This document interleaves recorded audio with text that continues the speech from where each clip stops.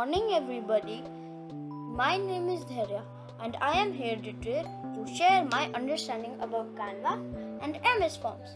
So let's start with Canva. Canva was founded in 2012, Sydney, Australia by Melanie Perkins, Clifford Albrecht and Cameron Adams.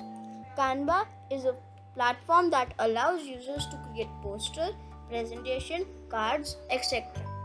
It has millions of illustrations, templates, stickers, etc.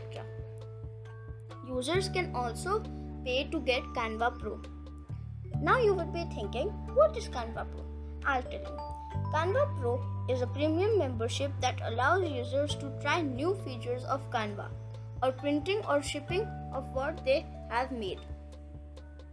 Now let's start with MS Forms. That means Microsoft Forms.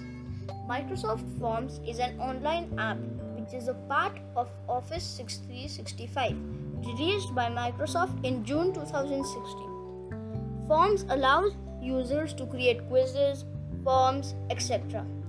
Forms is a good tool for teachers as they can know the students' understanding. Thank you. And the citations were Google and Wikipedia.